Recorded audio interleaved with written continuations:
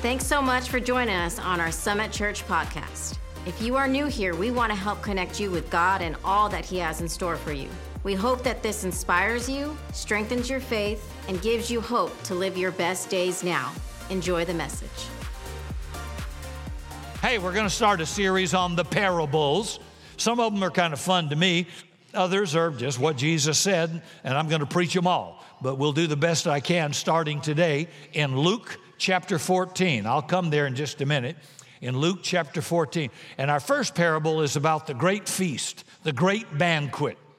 You know, when it comes to faith, a lot of us want a formula. We want linear steps. We want straightforward answers to all of our questions. But very often, when Jesus was asked a question, He didn't respond with a straightforward answer. Often He would say, well, guys, it's like this. And then He would proceed to tell a story. And those stories are what we call the parables.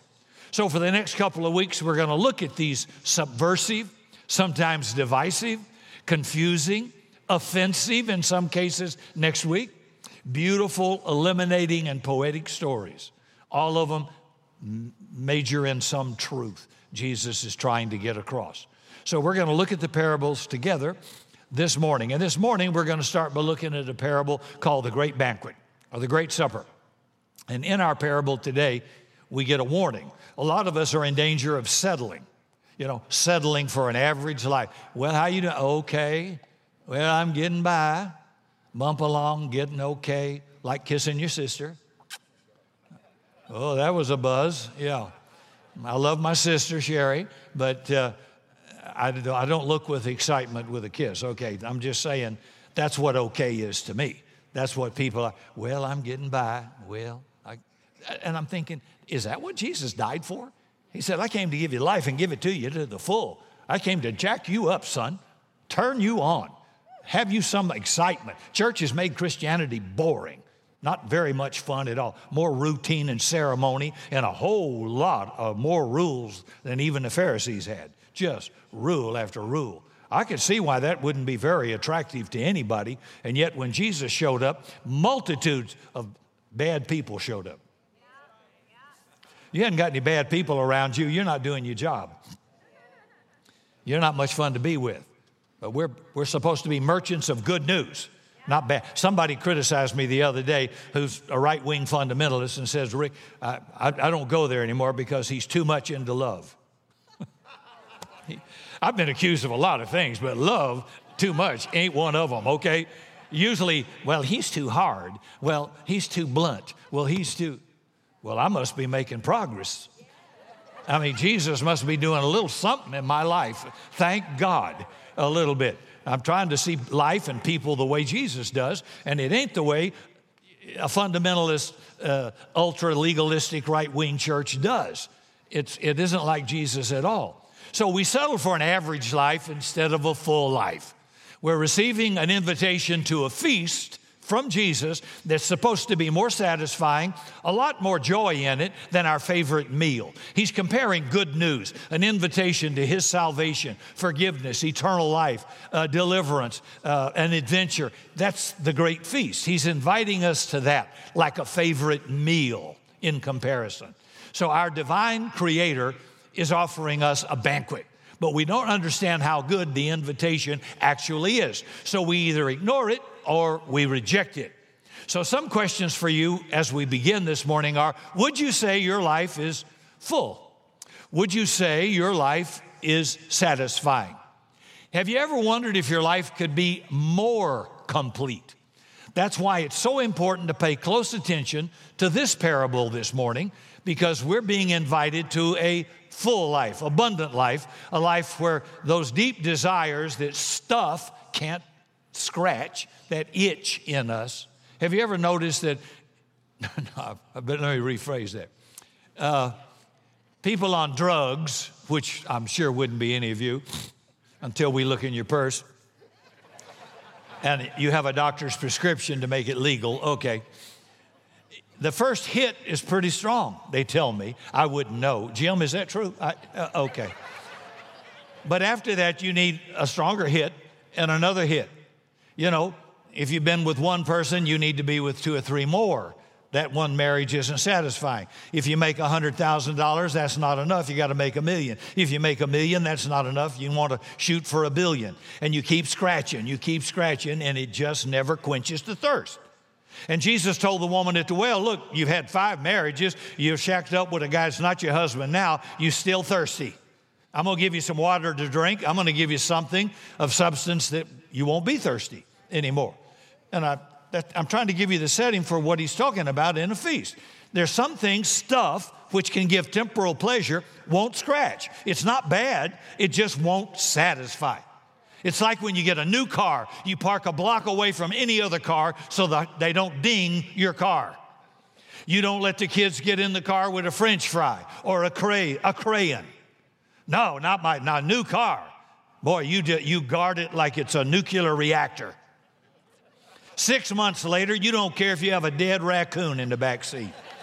You don't care if they have a whole meal and leave the French fries in it. You don't care. It was temporal pleasure, but now it's just, yeah. You got a new house at the lake. Woo! 6 months later, a year later, insurance and maintenance and upkeep. And pretty soon you don't go there as much as you thought. You still itch. Are you getting the point of what I'm saying? None of that's wrong. It's just that it won't satisfy. It never does. Or every billionaire would be happy. We wouldn't have so many marriages and remarriages if one would do it. I'm just trying to say, he's inviting us to something a whole lot better than that stuff. So we're being invited to a full life where every deep desire is provided for, a life of delight and wonder, adventure and joy.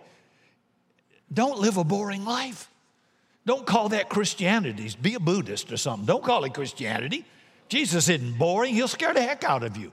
He'll do things with you because nobody thought he could that will freak out everybody. He takes the least likely and makes them the most likely. It's incredible. The people that actually follow him, it's a great adventure. It's like walking on the water, like, wow, look at that. So I'm invited into the kingdom of God. It is not boring.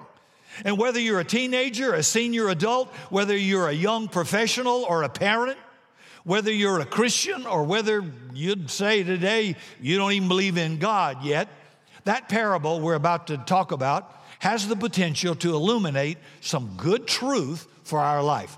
There is a feast, and we are invited, but the response is up to you and me. So let's jump in the parable together, and we're looking at Luke chapter 14. Luke chapter 14, verse 16 says, Jesus is now talking, but he said to him, a man once gave a great banquet and invited many. And at the time for the banquet, he sent his servant out to say to those who had been invited, come, everything's now ready. So one quick thing to point out is in the ancient world, being invited to a banquet or a feast was like, whoa, over the moon. It just never happened much. And it was a huge honor. Not so much today, but in that culture. See, today we've got magical devices. We can push a button. We can go online. We can have food delivered to our house and not even go out. Or we can drive a couple of miles to Trader Joe's or Whole Foods or Whiskey Cake and get meat and produce and carbs in that order. Okay. In the ancient world, they would have been amazed by this technology. Food, to them, was not a convenience. They didn't have refrigerator. They didn't have food in abundance. So for a village to be invited to a banquet or a feast was an incredible event. It was a privilege. Now, look in verse 18. It says, but they all these people invited, began to make excuses. The first said to him, I've bought a field. I've got to go out and see it. Please have me excused. Another said, I bought 5 yoke of oxen. I've got to go examine them, but I'll watch online. Please have me excused. Another said, I've married a wife, therefore I cannot come. So the servant came and reported these things to his master. So we see 3 straight examples of people who have been invited to this incredible privilege of a feast. But they all turned down the invitation for various excuses. Now, it's kind of interesting in Jesus' story, those excuses weren't evil. They weren't absurd. They were not immoral. They were not even bad. These people were just overcrowded, overstuffed, and busy with normal, everyday circumstances, just like you and me. They were busy with their circumstances. What's one of the most common phrases you hear when you ask somebody, hey, how you doing, Fred? Oh, man, I'm busy. I'm good, but life is crazy. It's hectic. You know how it is. See, you and I live in a world of volunteer commitments, PTA meetings, birthday parties, homework, soccer practice, business dinners, errands, and hobbies, and it never stops. And not only these things, but then you've got your different internet and social media accounts, your news feeds, your Amazon purchases, and we've got our precious TV shows. Game of Thrones, House of Dragons. And boy, they'll talk to Buzz about, did you see the last, what do you think that means? Where do you think that's going to go? Woo. Now, it's fair to say we got more options than any generation on the face of the earth. See, here's a good word for you today. No. Can you say it? No. What is it about no you don't understand? Jesus says there's only two words that are boundaries for your whole life. Yes and no. By the way, the one word that ain't ever mentioned, maybe. Well, that's a Christian word, but it's not a Jesus word. Jesus said yes or no. Let your yes be yes. Let your no mean no. No doesn't mean maybe if I think about it longer. It's no. And we need to learn to say it a lot right now. Or you're going to burn out and get overcrowded and miss God. Well, I'm so blessed and I'm so prosperous, so I'm gone all the time. Well, watch out. Be careful. It's like the example in the parable. A lot of this stuff we all face is not bad. It's not evil. They're fine. But what we learn in the parable is these people weren't even interested in the feast or this invitation because they had so much more things to do they thought were more important. So these options they had mattered more. So today we see it's not about the excuses. Jesus is trying to teach about values, priorities, our longings and desires. He's talking to us about what matters most in your life. Greg McKeown has a book called Essentialism. And Greg talks about why most of us approach values or priorities in life and how we do it. Our approach would be what he calls an undisciplined pursuit of more. We fill our schedules, our time with things that aren't bad, but we give everything in life the same priority. We say yes to everything. We don't prioritize anything. By the way, folks, everything is not the same value. Every invitation, every party, every dinner, every practice, every TV show, every football game, they're not equal. They are not. So our energy pulls us in different directions. It's spread out over everything. We're not intentional enough. We don't live purposeful lives because we try to do everything, do it all. And the alternative is what he calls the disciplined pursuit of less. Now, that approach takes into account what I value most and what I care about the most. What do I treasure? What do I want my life to be about? I'm going to pursue that. I'm going to expend my energy for the great thing and be disciplined about saying no to good things in order to pursue the best thing. It is not an evil word. No. No. Are we going to go to this? No. We've been to 14 things already this week. That's just another thing. Life won't turn on that one thing. No, not today. It's not bad, not evil, but in my life it's full. No. And the higher you go and the more responsible you become, you'll discover that those that actually succeed in managing their life well say no more than they say yes. You're not evil. You can't answer every invitation, go to every shower, every birthday party, every graduation. It becomes insane. And when we get a big family together like this, it becomes crazy. So don't be easily offended. Just say no. Not today. Maybe later, maybe another time. But right now, No. My other priorities are more important, like my mental health, my emotional well-being. No. Okay, this is countercultural. You know that. This is America. Striving for less instead of more. How much you need? Oh, just a little more. I don't care who you talk to, just a little more. And Jesus actually talked about this principle when he said, seek first the kingdom of God and his righteousness first, and all this other stuff will be added to you. He's talking about values and priorities, that's all. He says, value my kingdom more than anything else and more than these other things, and everything else, this other stuff, it'll take care of itself. Now, most people tend to do it backward. They seek first all the other stuff in life, and they hope their relationship with God will fall into place, which it won't. So the first takeaway from this parable, number one, those who are full of other priorities will miss the feast. Those with full schedules, those who seek things equally will miss the feast because they don't need the feast. They're already full of other things. So what do you value the most? If somebody were to look at your schedule, your calendar, what would your priorities look like? Would they even be able to tell, or would it look just like one thing after another thing after another thing? What do you say yes to? What do you say no to? What do you invest in?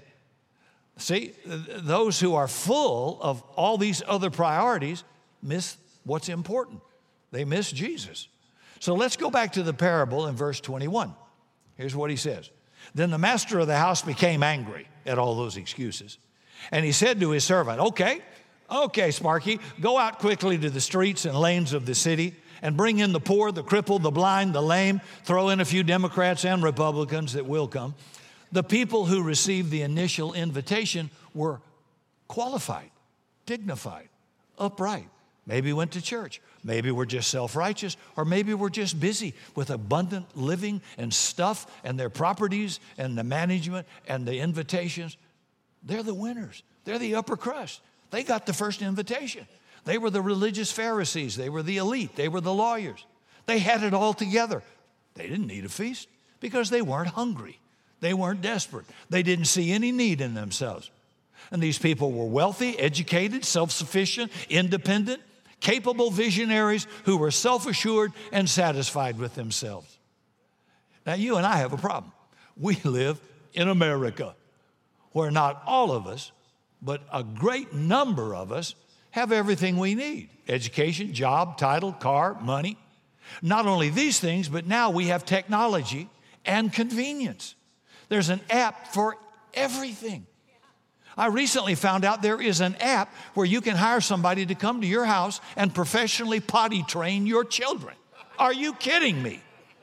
I was upset we didn't have that years ago. It would have saved Carpet and Cindy and I a lot of headaches. Yeah. We had diapers that looked like bed sheets of cotton and big pins like that. I mean, you could catch a white shark with the pins we put in those diapers back then. And every day it was laundry and dryer, putting those didn't have plastic nappies, form-fitted, leak-proof. Didn't have any of that. Anybody old enough to remember that? We have all we need, which is troubling when it comes to the kingdom of God. So Jesus says, it's like this. It's easier for a camel to go through the eye of a needle than for somebody who's wealthy to enter the kingdom of God. It's not saying wealthy people can't enter the kingdom of God. It's just hard because they got so much. They don't see how needy they are spiritually. See, we tend to hold on to our treasures and our possessions and our achievements. And the key, of course, is to hold things loose. If you hold it too hard, you get problems. That's the same key to how we hold our possessions and our achievements. They're not inherently bad, but we tend to hold on to them tight. Instead, we need to learn to hold stuff loose. And remember, they're not ours. They're not the source of my joy and my fulfillment and my peace. I'm not getting that from a boat at the lake. I'm not getting that from a new jet. I don't have a jet. I'm just using an illustration. If you got one, I'd like to borrow it. I actually could fly it, okay, but anyway, you get what I'm saying. None of that's bad unless it takes me away from God. So sometimes the enemy says, I'm not going to get this guy with bad. I'll just bless him so much. He's got so much junk in his life, he hasn't got time for God. I'll get you either way. The devil doesn't care. See, it's hard for people with no need to enter the kingdom. They're either self-righteous, don't need anything, I'm morally good, or I just got so much stuff and I'm so crowded and I'm overcommitted. I'd love to go to church with you, Sue, but I'm just really overcrowded and busy and I've got to take the kids to soccer. Okay. You see, this goes on every day. They grip things desperately and those things become precious treasures. This is my career. I work for it. This is my money. This is my car. This is my status. This is all mine and I can't let it go. So we end up gripping this stuff desperately and of course, they collapse, they break, because these treasures were not intended to be gripped or hoarded or loved. See, they're not where the feast is. They're not where the kingdom is. They leave you kind of empty. There's no lasting fulfillment. Temporal, yeah, but no lasting fulfillment. Or all the billionaires wouldn't have 6 marriages. Or they wouldn't buy another purchase. But why? Because they would be satisfied. But you're never satisfied. Because God made you not to be satisfied. That stuff is to be used. It has a good purpose, but it won't heal your heart. It won't heal your soul. It won't save you, and it won't scratch that itch. I mean, that one woman Jesus talked to, he said, you've had 5 husbands, baby. You're challenging Elizabeth Taylor. She had 9, and you shacked up with a guy that's not your husband now. Has it scratched your itch? No. He said, I'm going to give you something you can drink, water of life. He's speaking spiritually. He says, you've come to the well because you're thirsty, but your soul is thirsty, honey. You haven't found what makes you happy. Another mate, another spouse, another car, another house, another plane, another investment. I'm not going to do it. Only I can scratch that itch. Only I can give you that fulfillment. So there's no lasting fulfillment with that stuff. Here's the second takeaway from this parable. Those who are full of self and status and stuff, they too will miss the feast. They've got everything they need. They're already full of their own kingdom. Is there anything in my life or yours I'm gripping so desperately or holding tightly to I won't let it go? You're just not letting it go, hoping it'll bring me my fulfillment, my joy. Now let's finish up with the rest of this parable. Here's what he says. Okay, you're not coming. Go out quickly into the streets and lanes of the city and bring in the poor, the crippled, the blind, and the lame. And the servant said, Sir, what you've commanded's been done, and still we have room. And the master said to the servant, Go out in the highways now and hedges all the way to burning and compel people to come in, that my house may be filled. Not that more watch online, that my house may be filled. None of you men who were invited shall taste my banquet. Now we see the invitation has been extended. It's no longer the insiders, the qualified, the self-righteous, the big shots, the people who voted right, the people who are morally right like you. Now the invitation is the unqualified, the undignified, the poor, the lame, the marginalized, the outcast, the unclean, the ones who don't belong. Maybe you're listening this morning and you would say, you know, I kind of feel like I don't belong. Years ago, I was put in a Ritz-Carlton hotel in Singapore. Now, I grew up going to little Holiday Inns all of my life where the fanciest amenity was free HBO. And sometimes they'd have this machine on your bed. You could stick a quarter in it and it would bounce you to sleep. And one of my friends in the Air Force says, and don't forget, Rick, they had mirrors on the ceiling. I'd forgotten that one. Anybody remember the old quarter in the bed deal? I mean, it was dingy compared to the Ritz-Carlton, huh? I walked into the lobby of that hotel. It was breathtaking. It was huge, marble, beautiful flowers, beautiful greenery, beautiful paintings and statues. Everybody was immaculately dressed up. The guys were in tuxedos. Everybody was sharp. All the ladies had on, looked like a cocktail party dress, black, short white beads. Just whoa, whoa, whoa. And they were so nice and kind. Mr. Godwin, please let me take those bags. I will escort you to your room. I got in the elevator, went up to my room. It wasn't a room, it was a suite, 1,500 square feet. That's bigger than some people have a house, 1,500 square feet. It was huge. I couldn't believe it. Everything was delightful. I went to the window and looked out, and I could see all of Singapore. It was magnificent. I looked over on my bed, on the pillow. There were chocolates on my pillow. I thought, who am I, Prince William? Why, this is amazing. Nobody treats me that way in Holiday Inn. There was free soap and lotions and shaving creams and aftershave stuff. And I thought to myself, I should stick a lot of that in my bag for later. And I did. And walking around there, I thought, I'm out of my league. I don't belong here. See, those are the kind of people Jesus seemed pleased to invite to his feast.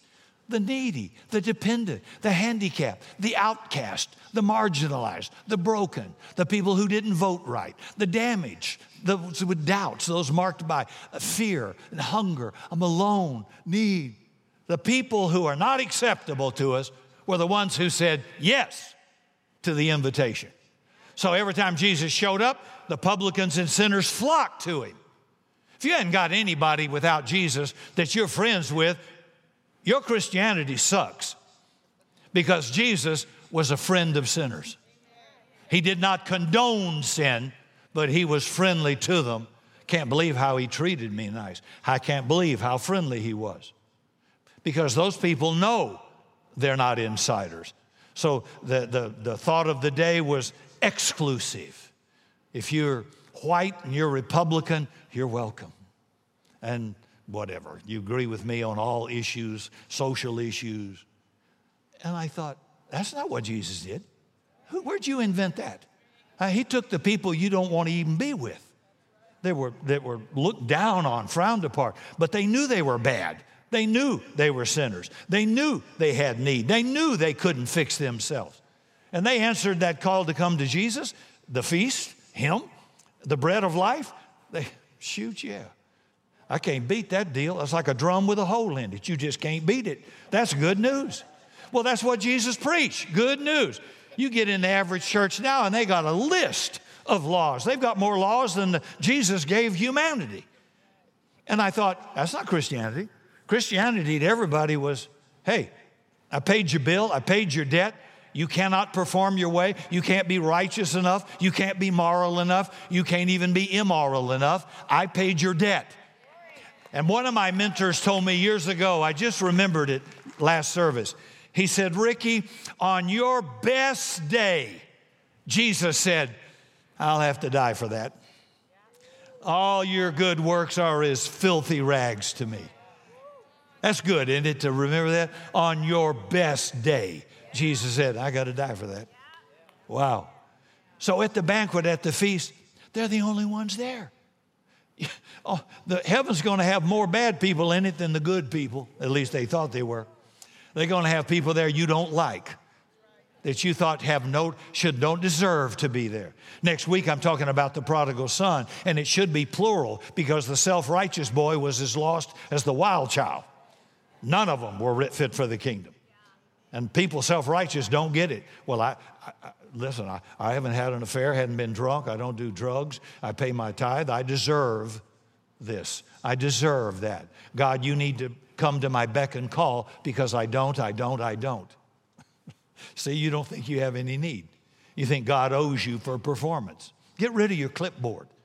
Jesus, we sing the song, Jesus paid it all. All to him I owe. He did. He paid the whole debt. I can't pay one dime of my redemption. There's not one day I deserve it, nor you. And yet Jesus says, if you want to come and eat, come on. Come to my feast. Come into my kingdom. I want you. Ollie, ollie, in free. Remember we used to do that as kids? Hide and go see. Ollie, ollie, in free meant I could run in and be exposed and not get tagged. Some of you never even played hide and go seek. Okay. And these are the bad people, and they're the only ones that come. So if you feel like you don't belong, that you don't have it all together, that your life is pretty much a mess, and you're hungry and needy, this is good news. Here's our third and last takeaway from this parable. It is only the empty who can experience the fullness of this feast. The empty, those who are aware of their own need. See, I tell people, look, I'm one beggar telling other beggars where to find bread. I'm no different than you. Need. God, I need you, I need you. I don't care how successful you are, how wealthy you are, how good of an investor you are in the stock market or anything else. You are a needy person without God. You are a desperate, broken, poor, poverty-ridden person spiritually. Never turn down an invitation to God's feast. When they got invited, these people said immediately, yes. The bad people, the ones that shouldn't be there. I've often said Summit is a hospital for the sick, not a hotel for saints. See, are you aware of your deep need for God and His kingdom? Are you hungry? Are you desperate for His feast? Or are you content on your own self-sufficient where all your needs are covered? At least you think so.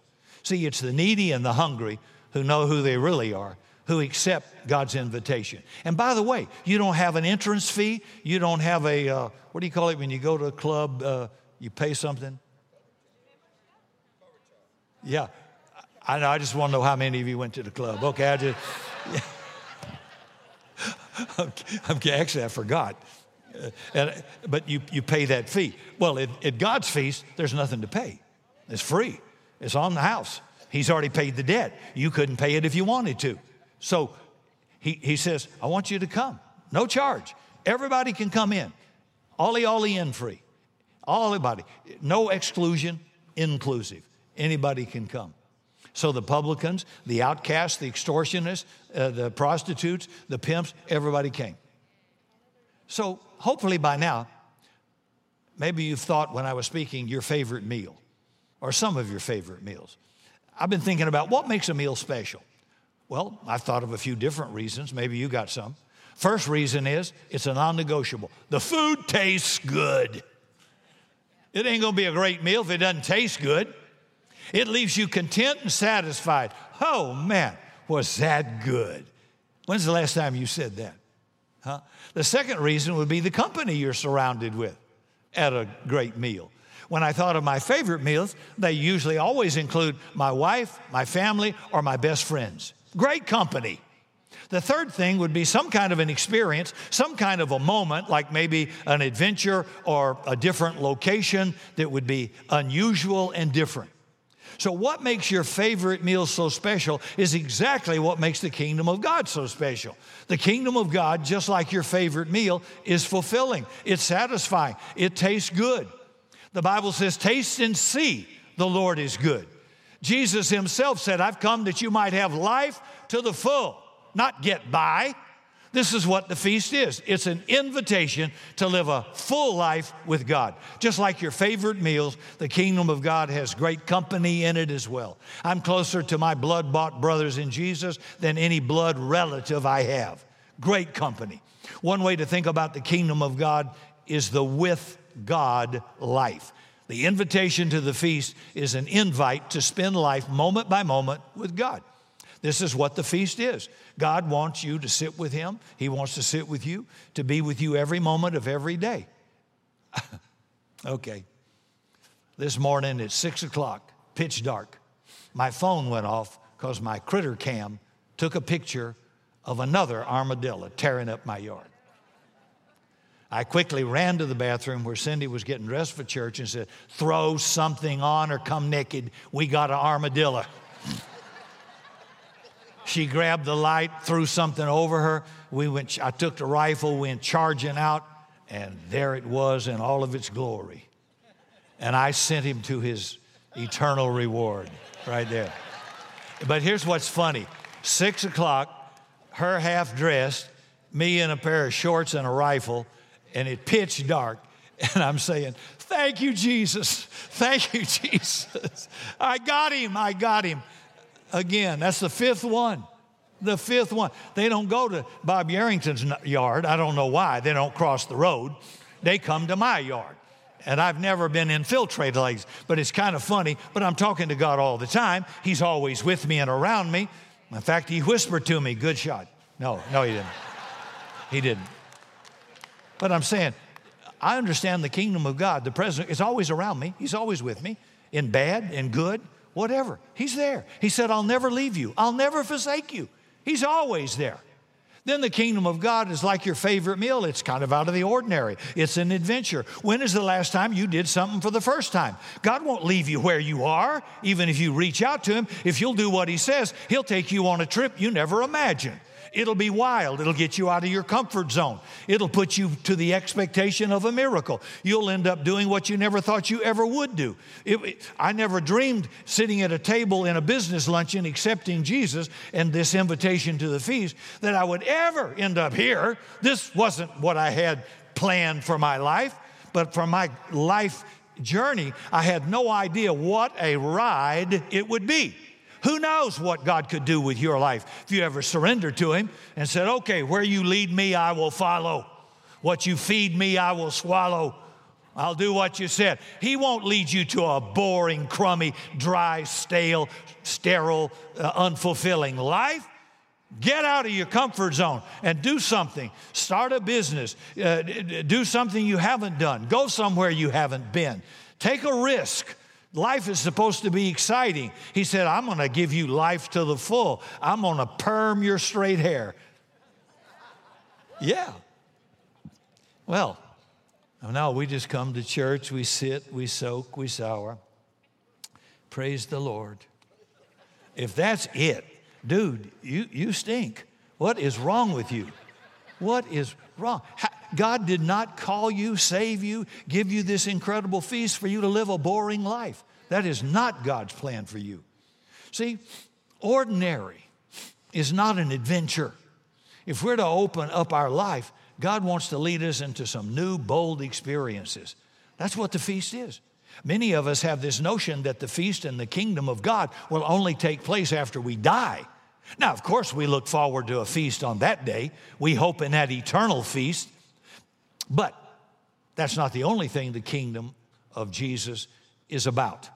He says the kingdom is within you if you're a believer. He's among you. Dr. Dallas Willard says it's like this. In and through the person of Jesus himself, the government or kingdom of God from the heavens was now available to everybody. It's available to everybody. I'm living in the kingdom of God right now. I don't have to wait for heaven.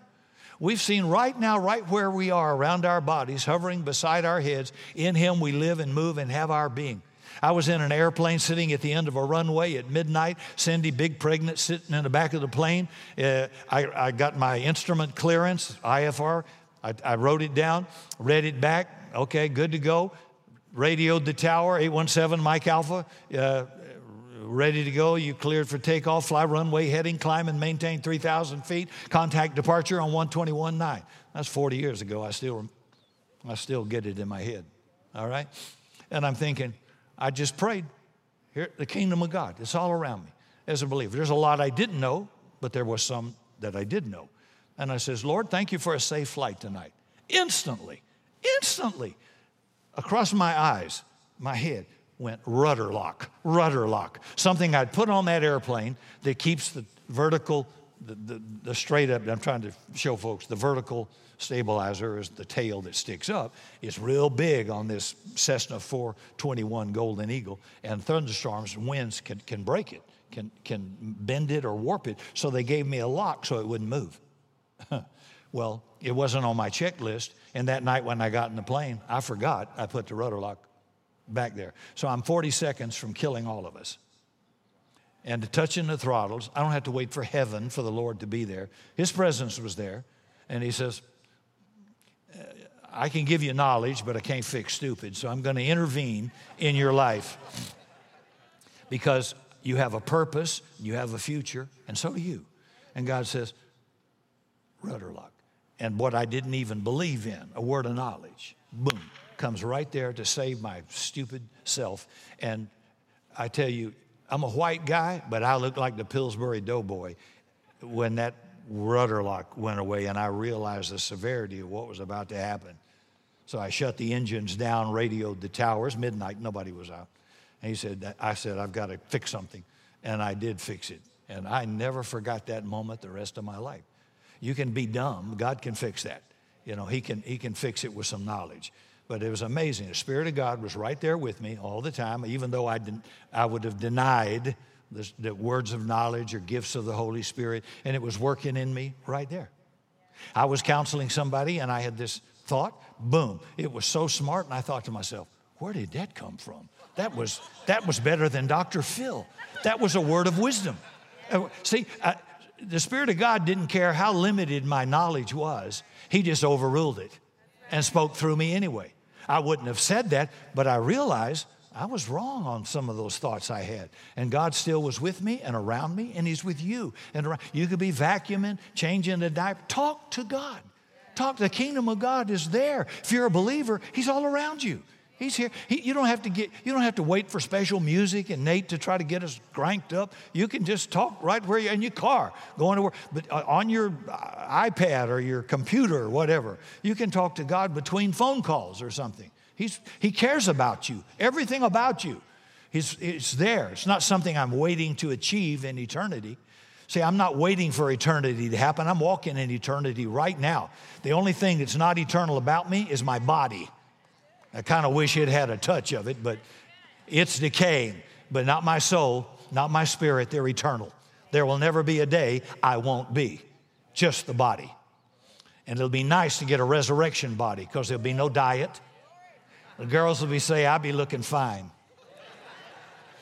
Men won't have a beer gut, won't have to lose weight, won't have arthritis, won't have all these problems. Won't be any more calls with drama and marriage problems and issues and health and legal matters. Won't be any more.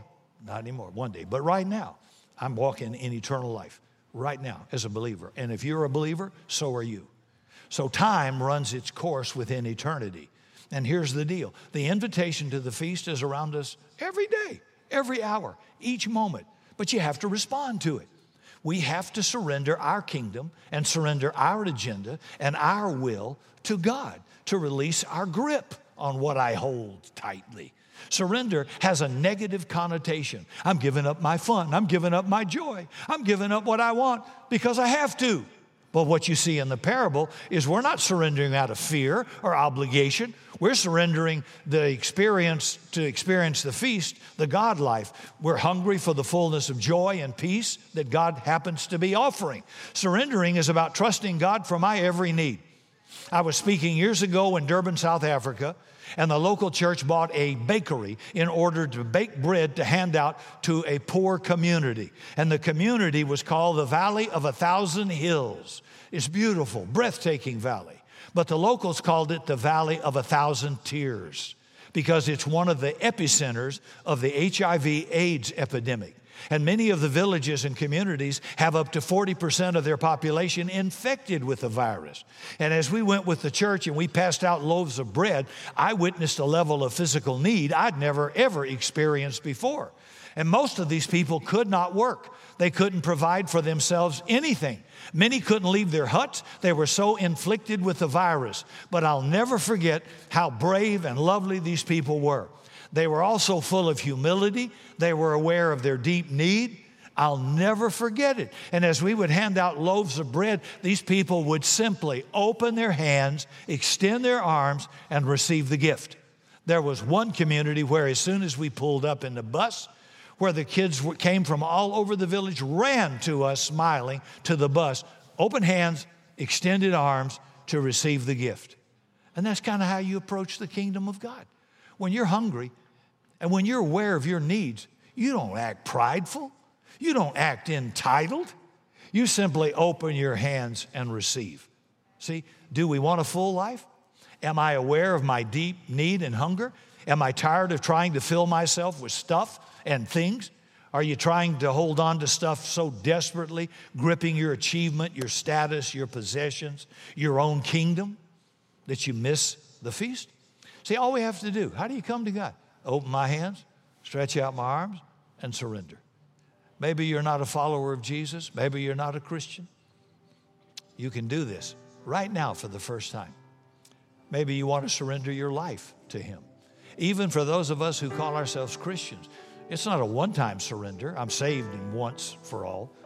But it's a moment-by-moment surrender to God, to His purpose, and to His will. Every day. Jesus is the bread of life. He wants to invite us to his feast with a God life moment by moment. Imagine what would happen if we started tomorrow and we opened our hands and we said to God every morning, what are you inviting me to today? When we're stuck in traffic, what if we opened our hands and said, God, what are you inviting me to? I'm open. Are you teaching me patience or how to eliminate hurry from my life? When we deal with difficult people, what if we opened our hands and said, oh Lord, God, what are you inviting me to right now? Maybe you're teaching me to be a model of love right in the middle of life. See, what if we opened our hands and said, I'm open to your calling on my life, to any adventure or any risk you may have for me. In the middle of heartbreak, fear, and anxiety, imagine if we just spiritually opened our hands, extended arms, and said, Father, I'm hungry. I'm needy. Would you fill me? See, there's a great feast we're all invited to, but how I respond, that's up to me.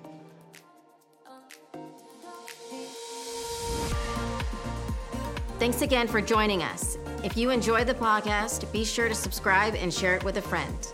You can hear more messages by visiting summitsa.com.